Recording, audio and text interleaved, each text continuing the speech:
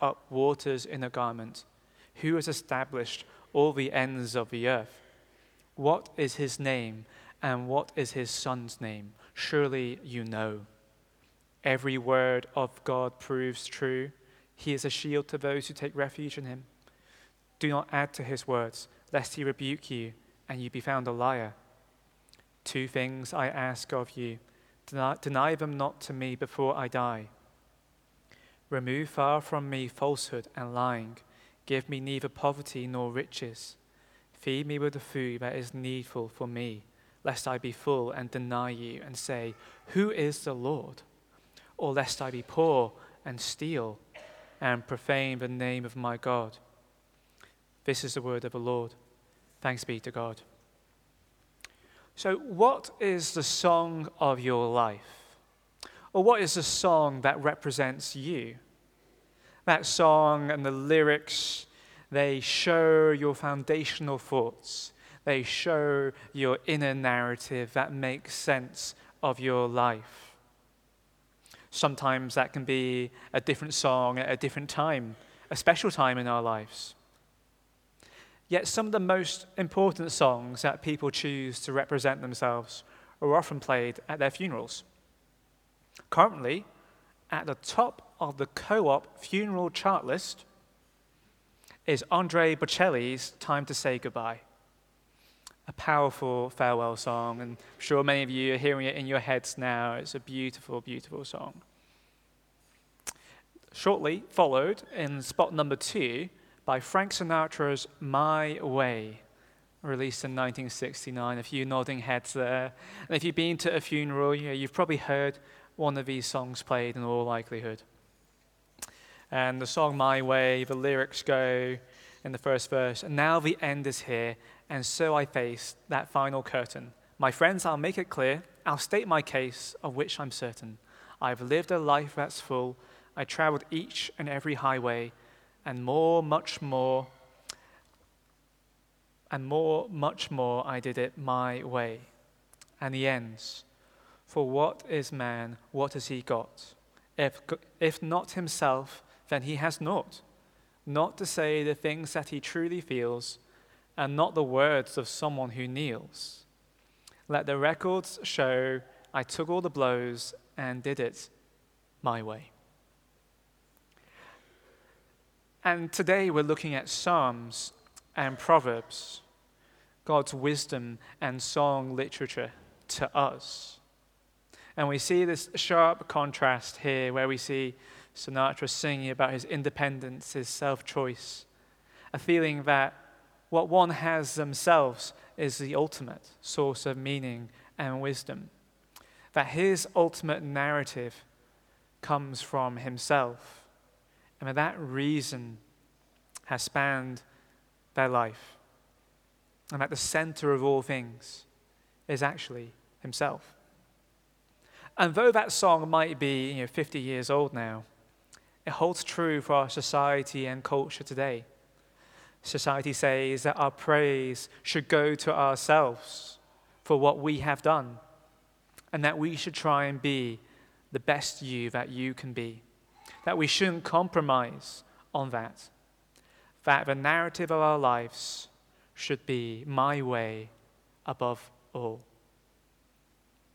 Yet, as we'll see in our coming week's readings in Immerse, in Proverbs and Psalms, in the wisdom and song that God has given us through his word, their narratives are different. The narrative and inner song that they have and the writers have, their inner most deep thoughts point towards God, point towards God's action and God's presence as the center point, the gravitational force, the very meaning of our lives being centered on God. So, if you have a Bible, let's turn to Psalm 103. I think we'll get the words up on the screen from the start there. If you don't, that's okay. So we can look how the psalmist David, in this case, opens up with, "Bless the Lord, O my soul, and all that is within me. Bless his holy name." Nothing is held back in these opening lines in praise to God. Nothing at all. All his very being is praising God. And we see that continue as he lifts up his praise through these opening 5 verses. And then, as he goes into verses 6 to 14, we see how God is both righteous and just, but he is also merciful and gracious. He is abounding in steadfast love, removing our sin from us as far as the east is from the west. As a father shows compassion on his children, so the Lord shows compassion to those who fear him. This is a person writing this who has clearly experienced and knows God's mercy. He's both the justice but also the mercy giver. And then we see this response to God's mercy in verses 15 to 19, where the psalmist David turns to how great God is. He looks to magnify who God is. He looks to focus on him more and more. And this greatness of God is correctly compared to the frailty and the weakness of humans. Our days are like grass. The wind passes over it, and it is gone, and its place knows it no more. But the steadfast love of the Lord is from everlasting to everlasting on those who fear him. And this culminates in a crescendo of praise and outpouring to God, that at the end of the psalm, we see this, bless the Lord, repeated time and time again. Bless the Lord, bless the Lord, bless the Lord, bless the Lord, O my soul. This song of David is very much one that shows how his whole world is focusing on God and looking to magnify God. It doesn't focus on himself, but it focuses on God. And this is his inner song. This is his inner narrative, which he is praising out here. His whole being says, praise the Lord. But we also know about David, King David of Israel thousands of years ago, that he struggled to live a perfect life. He couldn't do it. He was flawed. He fell short time and time again. But he was a receiver of God's mercy. He turned full-heartedly back to God and recognized that he was a receiver of mercy, and that was a defining factor in his life.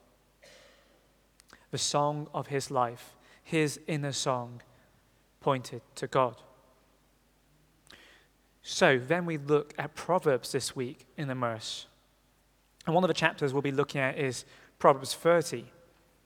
And we see here the weariness of the writer Agur as he considers the sum of his own wisdom and knowledge compared to that of God. Who has ascended to heaven and come down? Who has gathered the wind in his fists? Who has established all the needs of the earth? He is recognizing that God's wisdom is above all. His wisdom is nothing compared to that of the highest God. He says, surely I have not the understanding of a man. I have not learned the wisdom, nor have I the knowledge of the Holy One.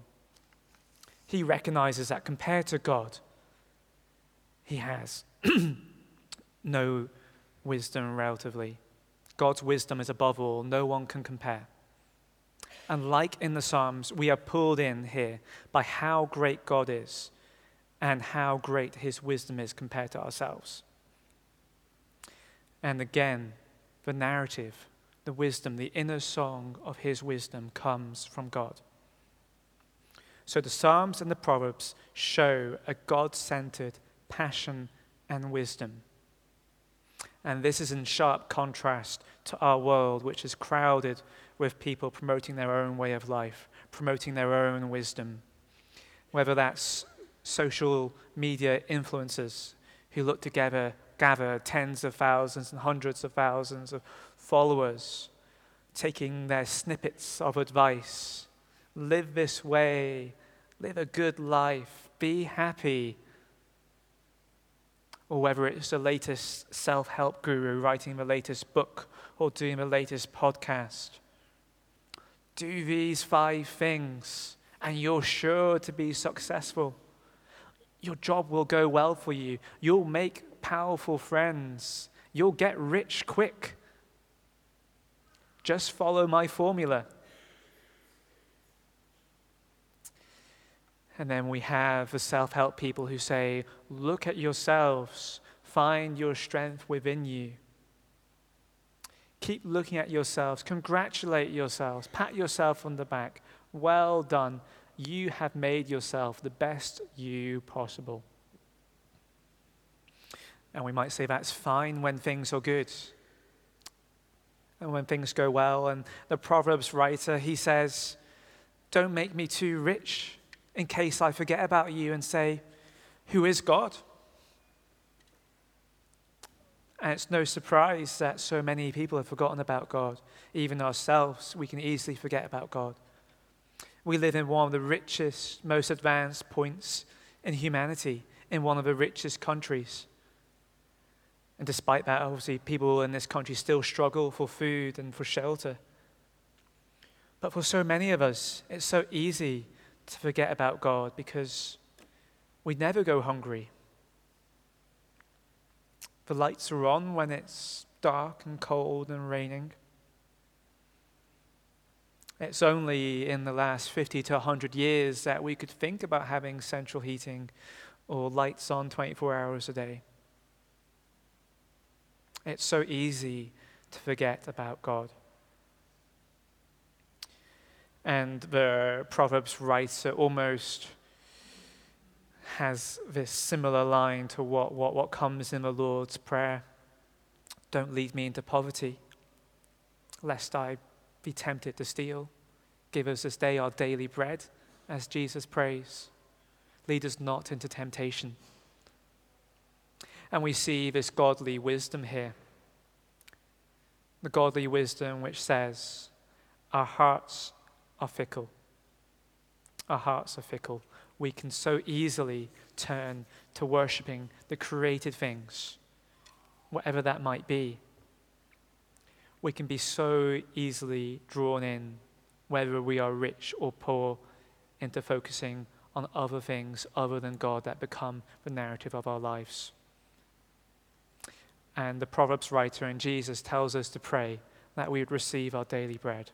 Give me enough to get by so I don't become lukewarm or stale towards you, God, because I know how fickle my heart is. I know how easy it is to be distracted and pulled away from you. So the Proverbs writer, innermost foundational wisdom comes from a God-centered, God-informed world. And it is so easy for us to descend into a lukewarm, distracted state where we can become neither hot nor cold. We can sing the words, "Bless the Lord, O my soul," on a Sunday. But when we come to think about it, do we mean it fully? Do we really say, "Praise the Lord, all that is within me"? Does our life make sense of that? Does our thinking make sense of that? Does what we do day to day show and magnify and glorify God with all our being? Does our heart truly cry out, "Bless the Lord with all that I am"? Is that the song of our life? Is that song of magnifying and seeking after God the one that is over your life right now? Is that the narrative, the wisdom of your life? Or is it the my way, in my time, when I want, when it suits me? Or is it God's way, God's wisdom, God's perspective? What is the song of your life? What is the foundational truth and wisdom that you live by? In Revelations 3, verse 14, God is writing to the churches, Jesus is writing to the churches. To the angel of a church in Laodicea, write, These are the words of the Amen, the faithful and true witness, the ruler of God's creation. I know your deeds, that you are neither cold nor hot. I wish you were either one or the other. So, because you are lukewarm, neither hot nor cold, I am about to spit you out of my mouth. You say, I am rich, I have acquired wealth, and do not need a thing. But you do not realize that you are wretched, pitiful, blind, and naked. I counsel you to buy from me refined in fire. Buy from me gold refined in the fire, so you can become rich, and white clothes to wear, so you can cover your shameful nakedness, and salve to put on your eyes so you can see. Those whom I love, I rebuke and discipline. So be earnest and repent. Here I am. I stand at the door and knock. If anyone hears my voice and opens the door, I will come in and eat with that person, and they with me. God is speaking to us through his word, to his church, and to you now. The Psalms and Proverbs show us that we need to be wise, God-centered Christians with a passion for his name. But why does God detest lukewarmness? Why? Well, through our readings of Immerse, we've been reading Psalms, Proverbs, and Song of Songs. And Song of Songs is intertwined into these readings in the past weeks because it shows an image, a mirror of what God's love is like. Because in Song of Songs, we see this passionate, intense, romantic love between a man and a woman. And God is saying, my love is that intense. My love is that passionate. So we see in Song of Songs, chapter 8, verse 6, place me like a seal over your heart, like a seal on your arm. For love is as strong as death, its jealousy unyielding as the grave. It burns like blazing fire, like a mighty flame. Many waters cannot quench love. Rivers cannot sweep it away. If one were to give all the wealth of one's house for love, it would be utterly scorned. God's love is passionate and strong, everlasting to everlasting. Mercy which is new every day, but it is jealous, like a blazing fire, like a mighty flame. It does not play second fiddle to anyone or to anything or to any distraction. It does not accept lukewarm praise. God does not want our second best. He does not say, you can keep your little lies, you can keep your little sin, it's no big deal. A little sin that no one knows about, that's fine. A little rule breaking that does not hurt anyone, that's fine. Something else that you choose and prioritize above God, that's okay. You can just show your love to me when it suits you. You can just come to church when it suits you. You can just give me some time when it suits you. You can say, I'll do this or that in the future for God when time allows. God does not say this. God wants the mighty blazing fire of his love to be returned. Not that he needs it himself to make himself feel better. He is God. He is fully satisfied as the eternal God.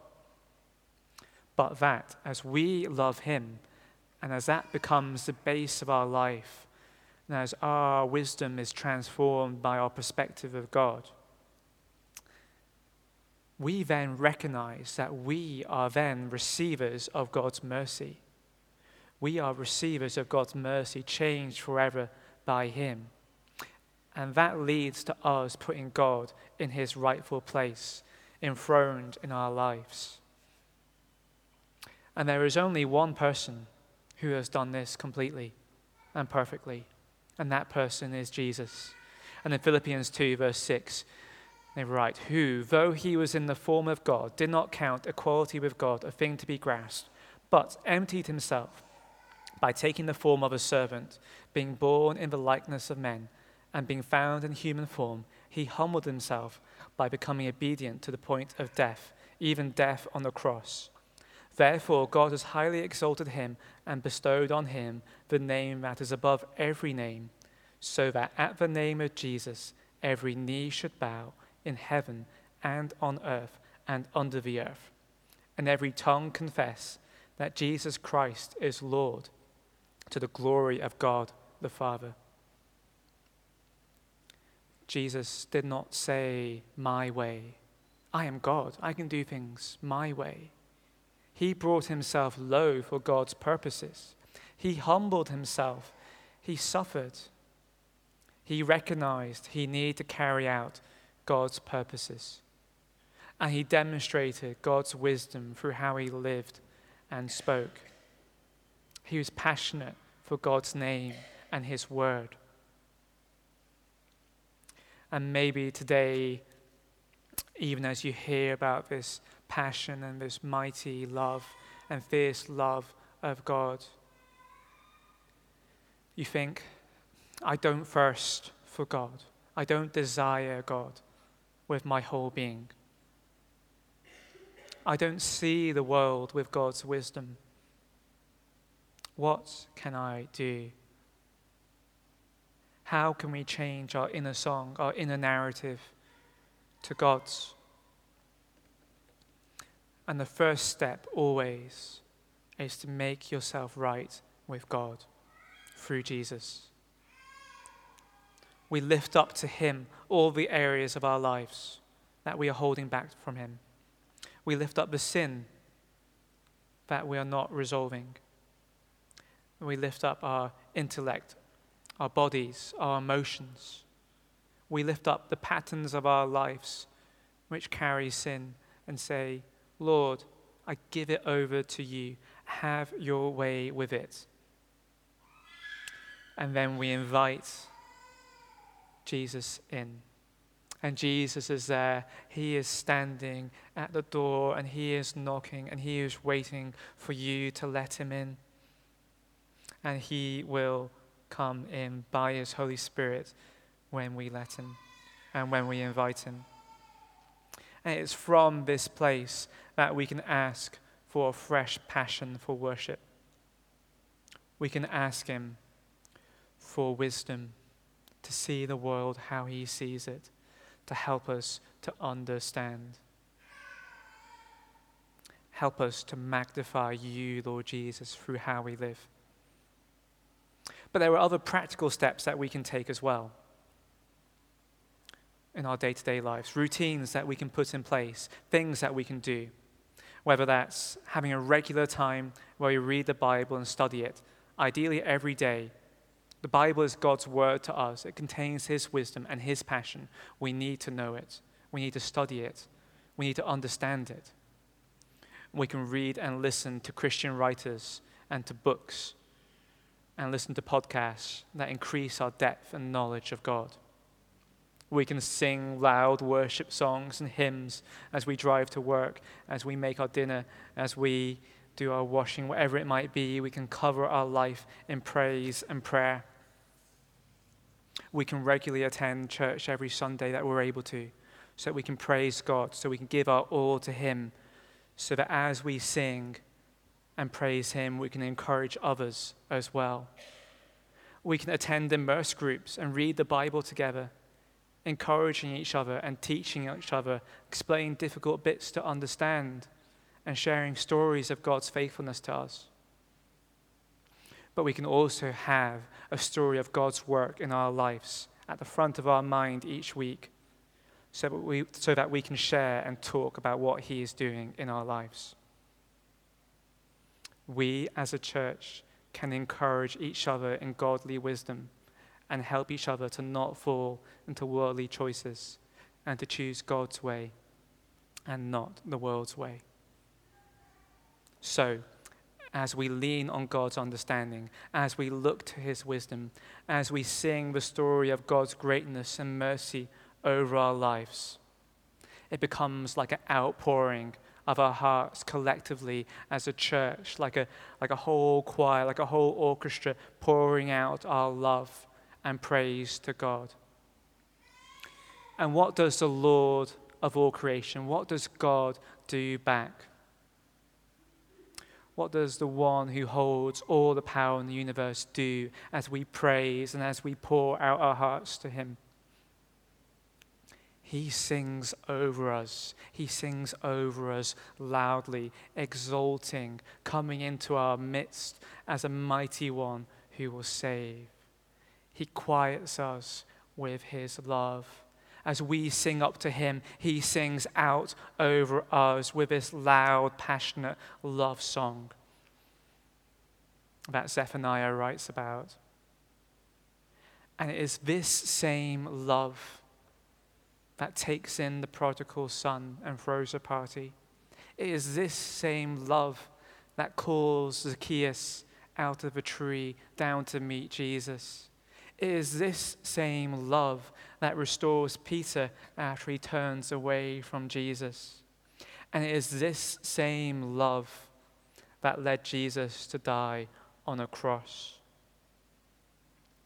It is this love that demands all of our praise and all of our being to praise him.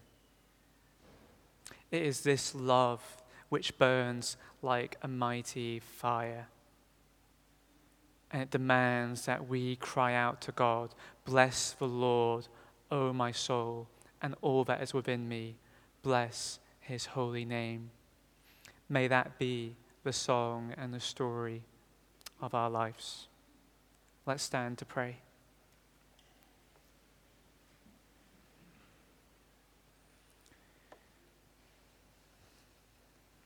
Lord Jesus, we come before you now, Lord, and we recognize that we have not desired after you how we should. We recognize, Lord, that we hold back from you. We recognize that we do not praise you with our whole being. We recognize that, Lord, if you looked at our whole life, if you looked at this past week, it would not show someone who is fully for you. Lord Jesus, we thank you that you are the merciful God, Lord, even here as we stand before you now feeling inadequate, feeling like those who would fail and fail again, Lord. You are there and you are coming into our lives, Lord, and you are saying, "I will sustain you. I will hold you. I will show you my mercy." Even now, what has been is wiped away and it's cleaned away because you have brought it before me. Holy Spirit, come and fill us now. We pray, Lord, that you would transform our wisdom. You would make us wise Christians and followers of your name, Lord. You would help us to see the world as you see it. You would give us passions that line up with your passions. You would give us hearts full of praise, Lord, for your name. Lord, you would give us a story of your mercy and forgiveness that we can tell and sing all the day long because of how good you are. Make us a church who delights in worshiping and praising you. Help us know the pleasure and delight, the richness and power, the depth and the everlasting nature of your mighty love. Oh Lord, even as we turn to you now, you exalt and you praise and you delight in us, God. Help us to know your deep satisfaction and love for us. Lord, make us fully for you. In your name and in your goodness. Amen.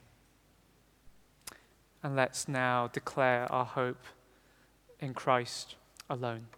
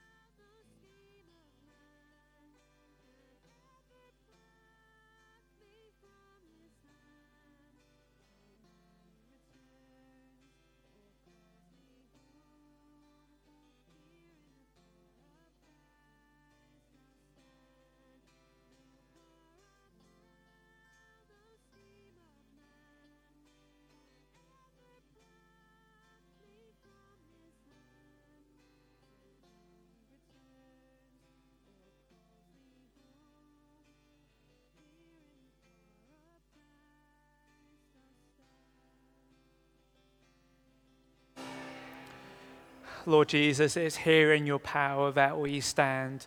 It is here in your power, Lord, that we live. It is here in your power, Lord, that we turn to every day. It is here in the lives changed by the resurrection of Christ, Lord, that we can face tomorrow.